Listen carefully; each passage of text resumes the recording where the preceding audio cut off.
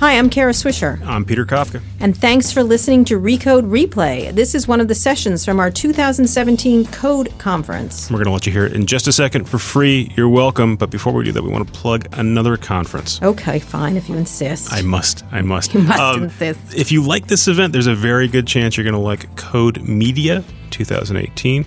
February 12th and 13th in Huntington Beach, California. 2018. I can't believe it's next year. Next year, absolutely. Save the date. Peter and I will both be there, which means it's going to be a fantastic event. I've been to all of them, and I have learned things. I would actually pay for them, Peter. We may charge you this year. One more time, that's Code Media 2018. It's like this event, but it's in 2018, February 12th and 13th. Go to events.recode.net for all the deets, as the kids say. As the kids say. Thanks, Peter. See ya.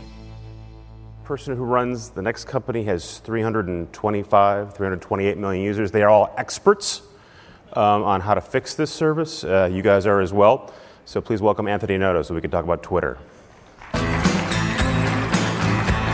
Anthony, how are you? Very good to have that seat over there.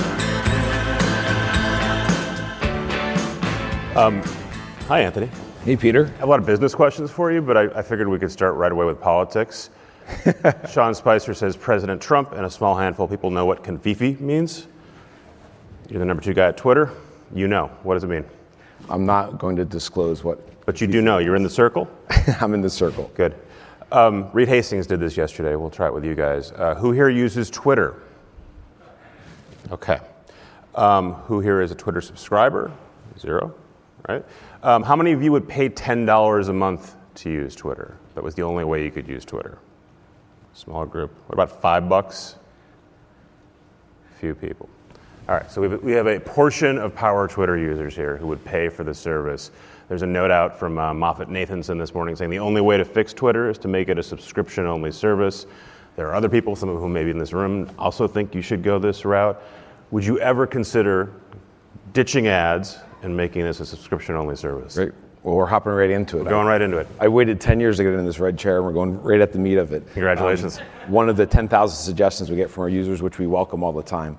I think it's important to sort of put into context a framework of how to think about that question and the other suggestions that we get from our user base. Twitter's an incredible service. It's resilient. But for the better part of the first 9 years of its history, we didn't really define what Twitter was. If you had asked any executive during that time period, what is Twitter, and even board members, you probably would have gotten a different version of what. Yeah, we had a bunch of them on stage, and they all gave different answers. Exactly. Well, as our growth slowed in 2015, we had to come to grips with defining what Twitter was and what makes it powerful and different. And it will help put into context the answer to your question. After a lot of consternation about what we were and what we weren't, we ultimately decided that Twitter's unique value proposition for consumers is that we're the best at showing you what's happening in the world and what's being talked about. And when we think about different opportunities, we have to be able to deliver that value. And what allows us to be the best at showing you what's happening in the world, it's really 4 things. We're the fastest. No one breaks news faster than Twitter. People may ask the question, well, why is Twitter the fastest? Well, first and foremost, our tweets are publicly available for anyone to see, and they're broadly distributed.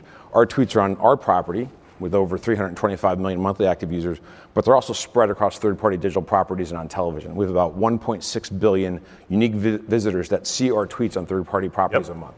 That allows, when someone wants to share something, they want to tweet it because it will get out there first. So we have to do things to make sure that we're first and we're fast. Second, we have comprehensive selection. We talk about having tens of billions of tweet impressions across any category. You can do a search in any topic, and I'm pretty confident we'll have some type of content that's relevant in a real-time way. And so we have to continue to increase our selection and comprehensiveness.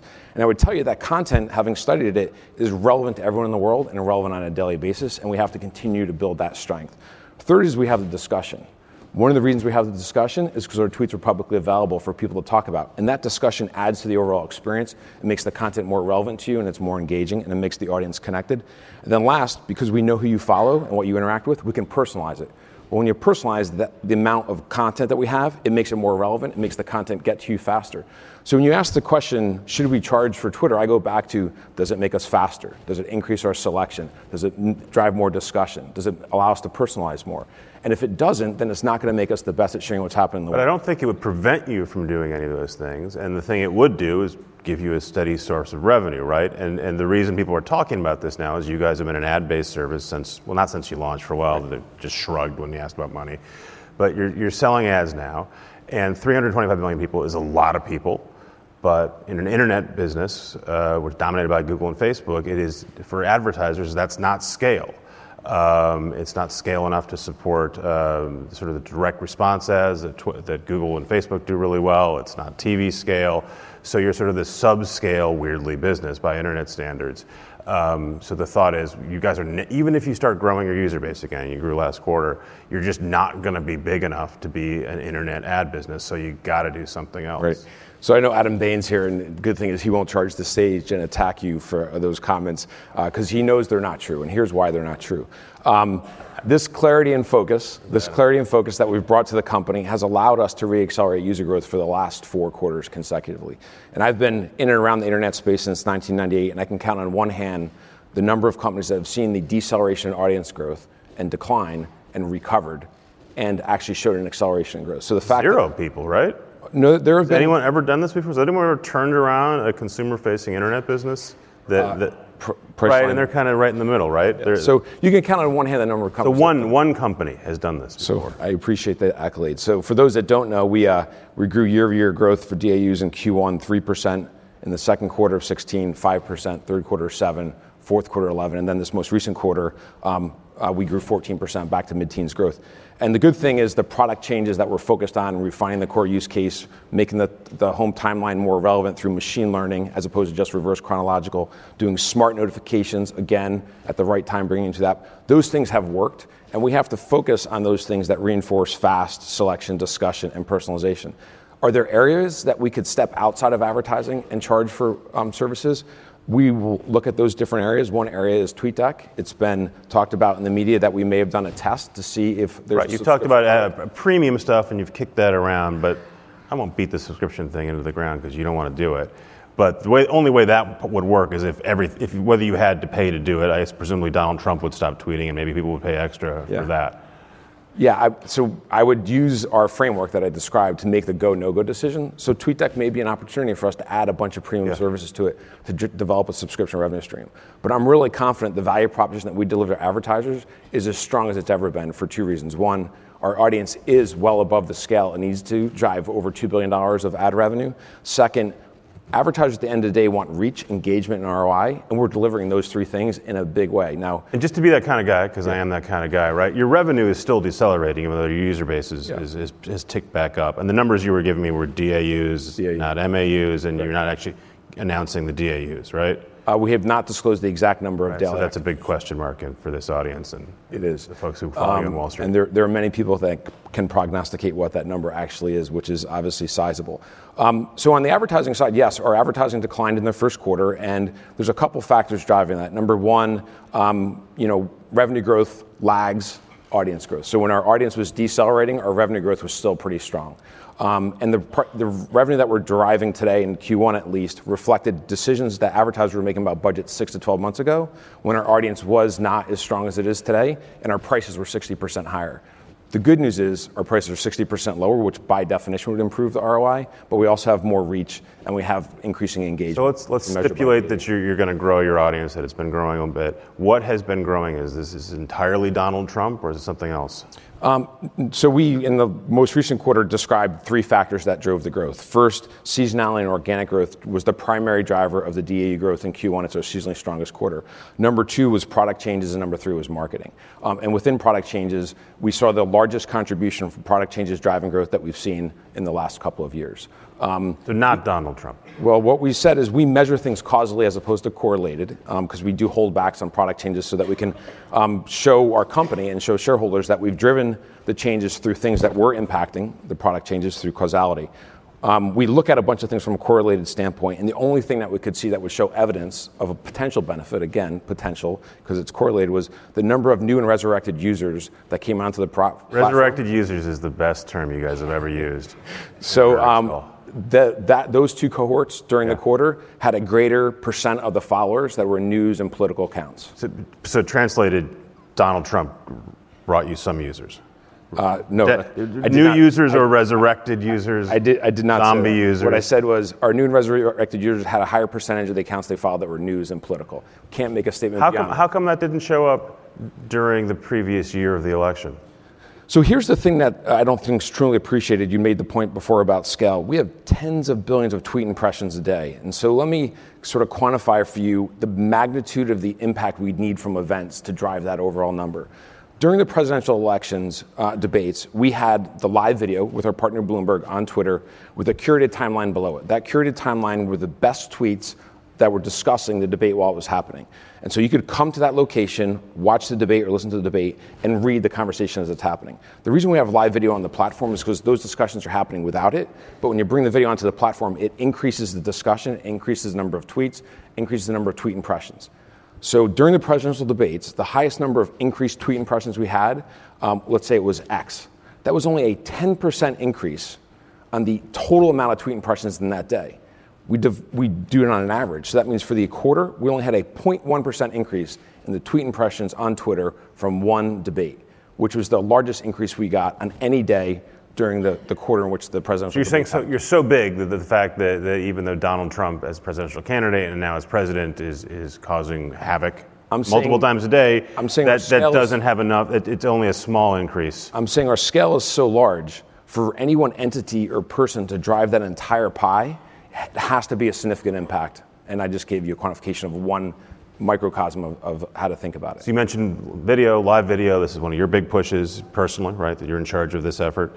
You guys had the NFL last year. You were basically rebroadcasting the games that run on CBS and NBC on Thursday nights. That is the most valuable product that's on TV. It's the most watched product that's on TV. You guys said you're happy with it. If you compare your numbers to TV numbers, you had, I think, 237,000, give or take, people watching one of those games, and the networks had 15 million. So should we view that and go, Twitter's not really going to be a live video platform, or does that does that make you happy? We couldn't be more excited about the success that we achieved with the NFL and our live strategy overall. And I think in order to appreciate that success, you have to put in the context of the overall strategy. So go back to the four things I said we have to strengthen. Yeah. Every product decision, content decision, or marketing decision we make, it has to increase one or more of those four things, because that will make us better at showing you the best of what's happening in the world. And so you think about live, there's no faster or real-time information than live. So that definitely improves how fast. Wait, let's not go through all the four, but I just want to talk about putting the best product on TV on Twitter. To me, from the outside, seems like that's a pretty negligible bump for you guys. It seems that, and part of the problem there is, if I want to watch that game, I can watch it on TV. Maybe I'll tweet about it at the same time. So I don't need to watch it on Twitter. So our objective with our partners is to help them extend their reach. We're not trying to disintermediate anyone. We want to be a partner that helps them reach an audience they wouldn't otherwise reach, because that audience isn't paying for television or that audience is on the go. And we did that with the NFL. We were able to bring them a younger audience. 55% of those that viewed were under the age of 25. We had a significant international audience. And we had a higher index of women viewers than male viewers on television. When you guys talked about that deal, when you got it, the way you presented it to people like me was, this is going to be an awesome marketing tool. We're going to show people who don't really know what Twitter is that there's this awesome product here. You don't have to log in to watch it. Again, it didn't look like there was a significant spike in users. Did it help you bring in more users? Did it help you retain users? What was the benefit to having that? Going back to those four things, it drove more discussion. Like for the last decade, we've had people talking about these events. On Thursday nights without NFL Live, we had 5 or 6 million people looking at tweets about Thursday Night Football without the video. Right. And talking about it and generating about 100 million tweet impressions without the video. Right, they're watching TV. And so when we brought the video onto the platform, we actually increased the amount of tweet impressions by 3 to 4x. We increased the number of tweets created with the game versus without the game last year by 2x, and number of video starts, not the actual game, by 2x. So make it more valuable for the people who are already using Twitter. Making it more valuable for people who are already using it, but also bringing in new users to the platform. So we achieved the objectives that we had with the NFL, but I also want to emphasize the point that we had 800 hours of live streaming programming in Q1 without the NFL. It is one part of a much broader strategy, and that strategy focuses on sports, esports. We have a very large and growing audience in esports, and we've had great success there, beating our competition head-to-head in each event when they've had the same stream, news and politics, and entertainment. And so in the first quarter, we had 800 hours without live football. We grew our audience sequentially over 30%, and we announced at the Digital Newfronts that we have 16 new additions to our lineup, and our goal is to continue to be a dependable place to come and see what's happening live in those four events, those four categories, the NFL was a great launch partner to help build awareness of that broader strategy. Why is live a good thing on the internet? To me, it seems like the whole benefit of the internet is it's asynchronous, it's on demand. I don't have to watch Game of Thrones at 9 o'clock on Sunday. I can watch it whenever I want. And I get that there's a handful of things like tonight's NBA game that I have to watch, but it's a really small number of things that I have to watch live. Don't think of it as a cul-de-sac or an ending point. Think of it as a beginning point. So you have video on demand, you have highlights, you have in-progress highlights, and then you have live. Twitter has to be the first, and we have to be the fastest. Live helps us do that and helps drive discussion. So that's important, but we don't stop there. So when we do a live deal, we get the ability to do highlights, to do reruns, to do in-progress highlights, to do video clips, and to do on demand. And so it increases the spectrum of the selection that we have. While it's live, it drives more live discussion and allows us to be faster. So it's a beginning point that helps extend the spectrum of the content that we have and the selection that we have, and makes the other elements even. It just seems like you guys and Facebook and YouTube are all taking this page from TV and saying live is the best thing. The reason the TV guys say live is the best thing, it's the most valuable thing for them, right? Because I can't skip past the ad, they can charge the most for it. But for you guys, I can watch something on TV and do something else on Twitter or Facebook or YouTube. So the content that we're choosing in the 4 categories is content that is live. We're not doing sitcoms, we're not doing dramas, we're not doing appointment television. We're doing things that people actually want to watch live. Our platform has to be the best at showing you what's happening in the world. And let me finish this point, this is really critical. We would not have gone down the path of live if we didn't have a strength that said there's a core use case that users on Twitter are talking about these things without the video. By bringing the video on and taking those conversations that are all over everyone's home timeline and using machine learning to create the best curated timeline, we wouldn't have done it if we didn't have that. But they're talking about things they're seeing on TV, right? And you guys are not bringing the things that are on TV to Twitter. You're bringing on the things that you can get, right? Either because they're not on TV, or they're talking about things like Vox Media is going to do a site with something with The Verge, right? That's great, but it's not TV stuff. They're not just talking about stuff that's on TV. They're talking about things that are happening in the world. Yeah. So it could be anything. And so when someone comes to us and says, we have indoor box lacrosse, do you want that on Twitter? The first thing we do is we look at our data and say, how many people are following accounts that are box lacrosse? How many people are tweeting and how many tweet impressions are created when those games are happening? Not only when they're on TV, when they're happening. Wow, there's a passionate audience on Twitter for that. Let's absolutely put the content on Twitter and give access. So our goal is to leverage stuff that's nationally and globally recognized to build awareness of underserved content of these passionate audiences on Twitter, which will drive the 4 factors that I mentioned. And so some of it will be on TV, but the vast majority of it will not be accessible. And the reason why it's not accessible is because it doesn't generate enough revenue to justify the opportunity cost of putting something else on. We don't have that limitation. And the biggest difference between us and all the other digital companies that are doing it, because we have the conversation happening on Twitter, we're actually bringing together an audience that's connected around that event, whether it's on television or not.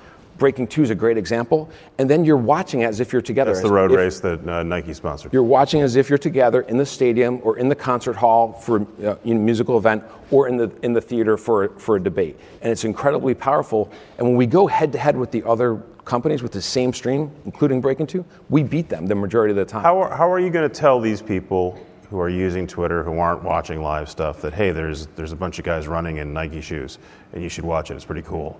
And how are you going to not tell them if they don't want to hear about that? Yeah, so if they're currently in app, there's a number of different ways they would know. Those tweets show up in their home timeline.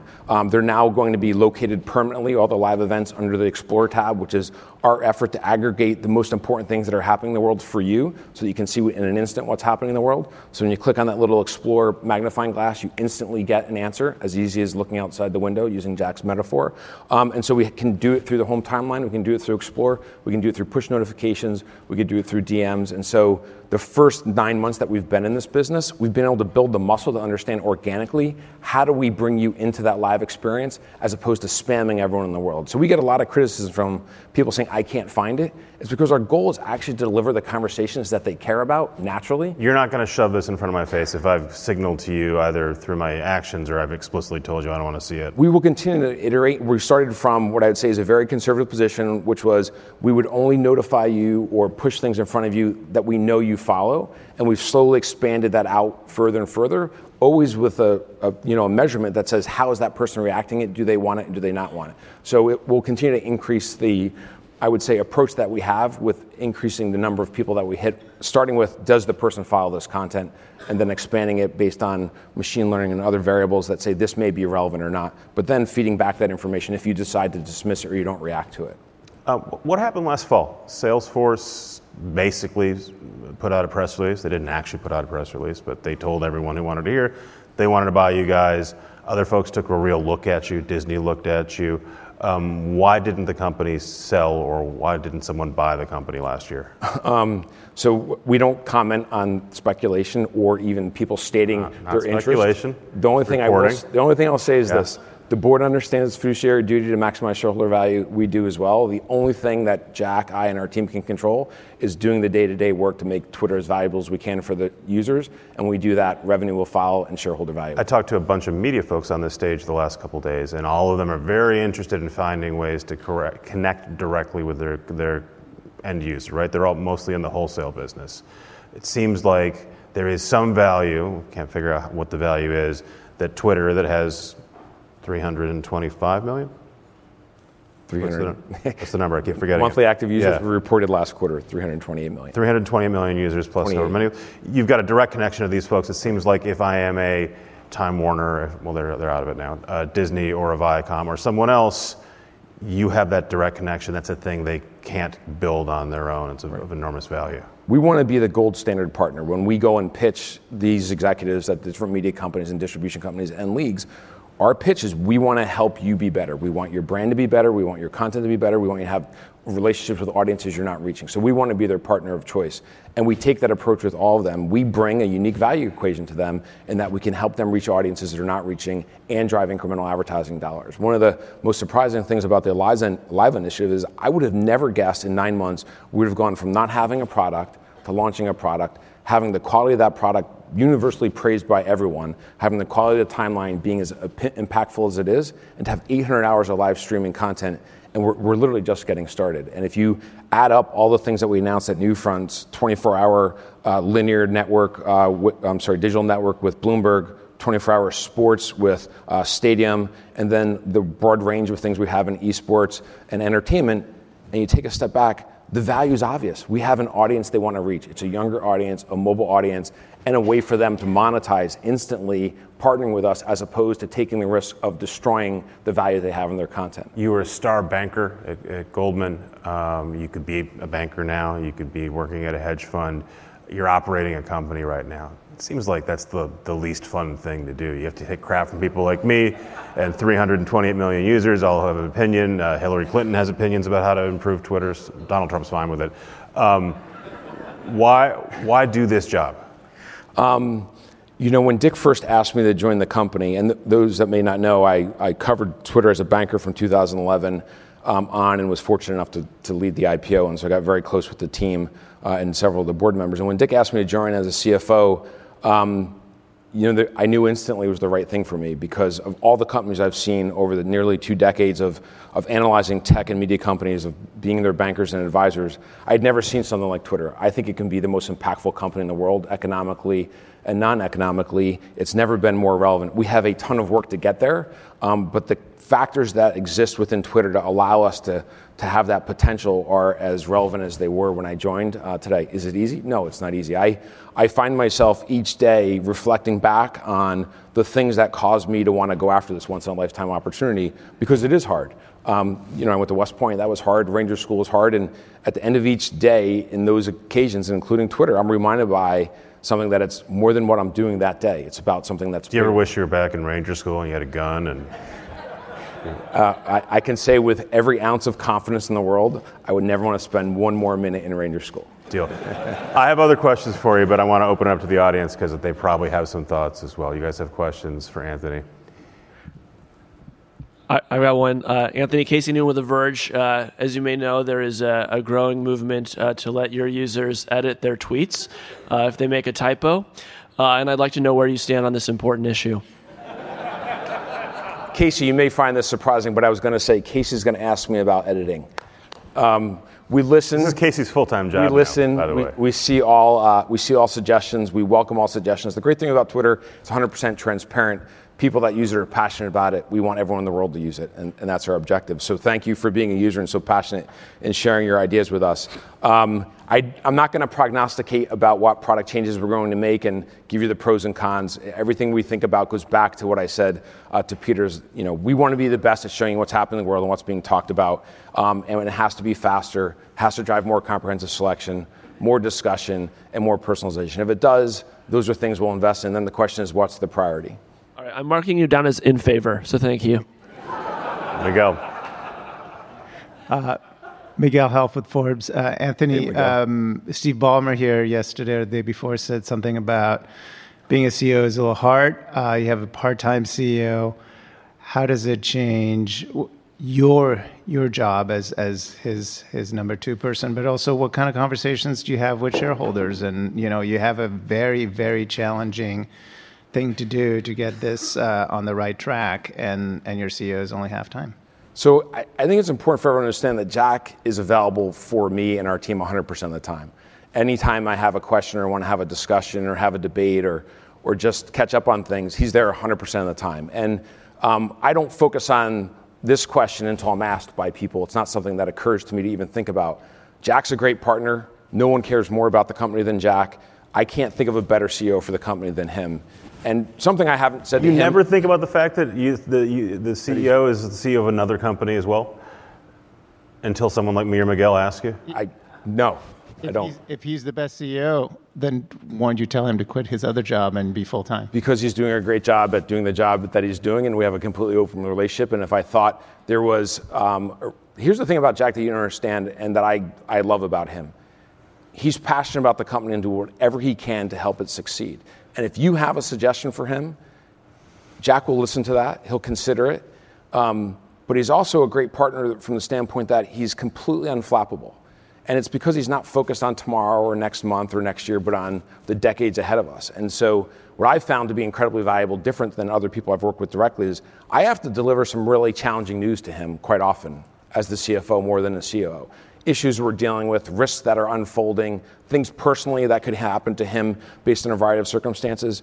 And he has a cool and calm demeanor as opposed to many CEOs that are defensive or don't have thick skin or not focused on long term. And that allows me to be able to talk to him about anything. And so if I thought the company and shareholders would be better off for any reason, I would share that with Jack. And I can tell you there are many things that we've talked about along the way, things that he's disagreed with, and we've had a really open relationship about trying to get to the truth. So he's a cool, laid-back CEO who's also CEO of another company.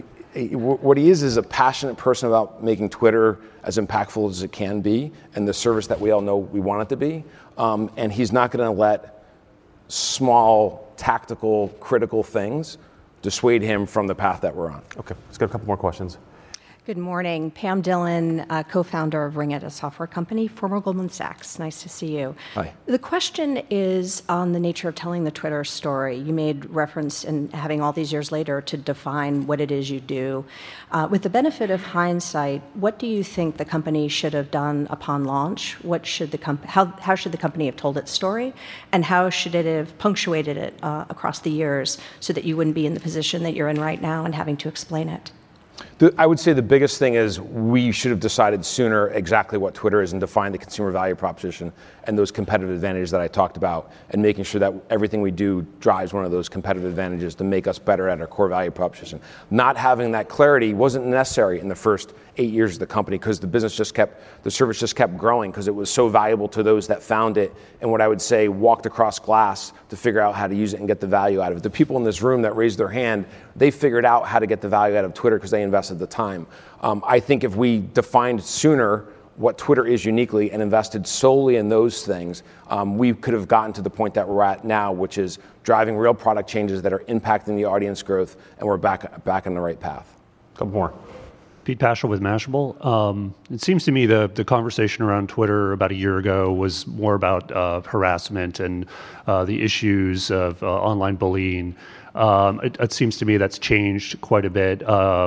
Do you consider that problem mostly fixed at this point? And is there has there been a fundamental change in the way you approach it? Yeah, in 2016, safety on the platform was a priority, and we doubled down on that initiative in 2017.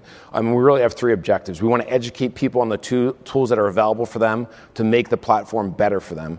Second, we want to make sure that we take the responsibility of using those tools increasingly out of their hands and using technology to help them along the way. And so we've launched a number of initiatives in just the first 5 months of this year that have had a big impact on the things that we're measuring from a safety and abuse standpoint. But we're really going to continue to focus on the area because... Do you think you're halfway there? Are you 80% of the way there? Are you 25% of the way there? I think because this is a technology platform and there's constant innovation, we will always run as fast as we can to stay ahead of the problem. And it's really hard to quantify whether we're 10 or 20% of the way there. It's a never-ending investment that we are committed to making because we need the platform to be safe. It's a microphone to the world, and people need to feel safe in order to use it. Jason. Hey, Anthony. Jason Del Rey from Recode. Real-time search and the search product on Twitter seems something I use a lot. I'm a psycho sports fan, so I may or may not be searching like Nick's draft pick like 20 times a day. And there's a lot of value in real-time search on Twitter, but it seems like a product that's not necessarily a priority. It also seems like something that could really differentiate you from like one hole that Google doesn't own, although I think you share your tweets with them, but that could change someday. I'm curious, is there a business to be made there in real-time search, and where is it in terms of prioritization in the company? Yeah, so there's a lot of different ways for us to think about the value of our data and the ability to respond to requests. So one area that we've spent a lot of resources on that's become a little crown jewel for us is our data business. And so we license to third party our data. In many cases, that data can be integrated into the search results. Yahoo Japan's a great example of that. We're actually deriving value from Yahoo Japan by licensing to them our data to make their search better in a real-time way. And it's been a great partnership and one that we're replicating with others. But you don't want to tell Jason to go to Yahoo Japan or even Google to find the best tweets, right? He should go to Twitter to find it. So there's a number of different ways for us to make money from search. One is to license the data. Second is on our platform. Search obviously is an area of the service that we can invest in to improve the four things that I talked about, including fast, improving the quality of selection. So it's an area that we'll continue to evaluate and prioritize it relative to the other options we have. The third thing I'd say is we do actually syndicate our tweets. In many ways, that's different than data in that our tweets are showing up by themselves as opposed to driving an algorithm, so to speak. We have a great relationship with Google in that regard. And we do derive value from that from the standpoint that we're relevant in the moment when someone's looking for it on another platform, and they can click on that response and come back to Twitter. So it's an indirect way to capture the value. Let's go real quick. We could squeeze two more in. Hi, Heather Podesta with Invariant. Curious to hear how you're engaging with the White House. I'm not sure if there's a specific question there or not. We have partnerships with entities across sports, news and politics, entertainment, and creators. That organization reports into me. We have relationships with government officials. They want to understand how to use Twitter. Does the White House want the ability to edit their tweets? You'd have to ask the White House. Are you participating in any policy councils? Are you actively in the White House talking to the technology folks? I'm not going to provide a specific answer to that. We have relationships with all the government entities that want to use Twitter as a platform. Last question. Hi. Sarah from IMI. I'm wondering if beyond impressions, if you guys are working on connecting your reach online to real world impact and trying to build that connection a little bit stronger. We have been able to show correlated, not causation, that there is a relationship between Twitter and driving tune into television, but it's not something that we can tie directly to some types of improved ratings. So that used to be a focus for you guys, was telling that story, and then you stopped telling that story. Well, we still allow advertisers to use the platform to target potential viewers or drive tune in. I just don't want to overstate that we can quantify it in the way that you asked the question. It is absolutely of value, and you can see on a Thursday night, Scandal's a great example where Kerry Washington and her entire cast and crew are tweeting out the entire night. They're doing that because they're engaging with their audience, both that's watching, but also to drive tune in. Yeah, I'm talking beyond watching, but purchasing. Like, is there a better connection that you could do there? Because then maybe you can just charge more for the ads. So we do have a product that e-commerce companies and retailers use. It's called Website Click Card. It is a great product. It's a relatively substantial business for us. It drives great ROI. contrary to what Peter says, who I'll now call my friend since we've had a little bit of an argument going forward. It is a great direct response product that's been really successful for us for e-commerce companies, travel companies, et cetera. The branded advertising business is still our largest piece. We're really encouraged by the feedback we're getting from advertisers on improved ROI, and our goal is to get back to growth and revenue overall. Thank you. Thanks. So we're friends now. That's cool. If you guys have other questions, you can DM Anthony, right? DM That's me. your favorite way to interact? At Anthony Noto. Deal. Thank you, Anthony. Peter, thank you. Thanks for listening to Recode Replay.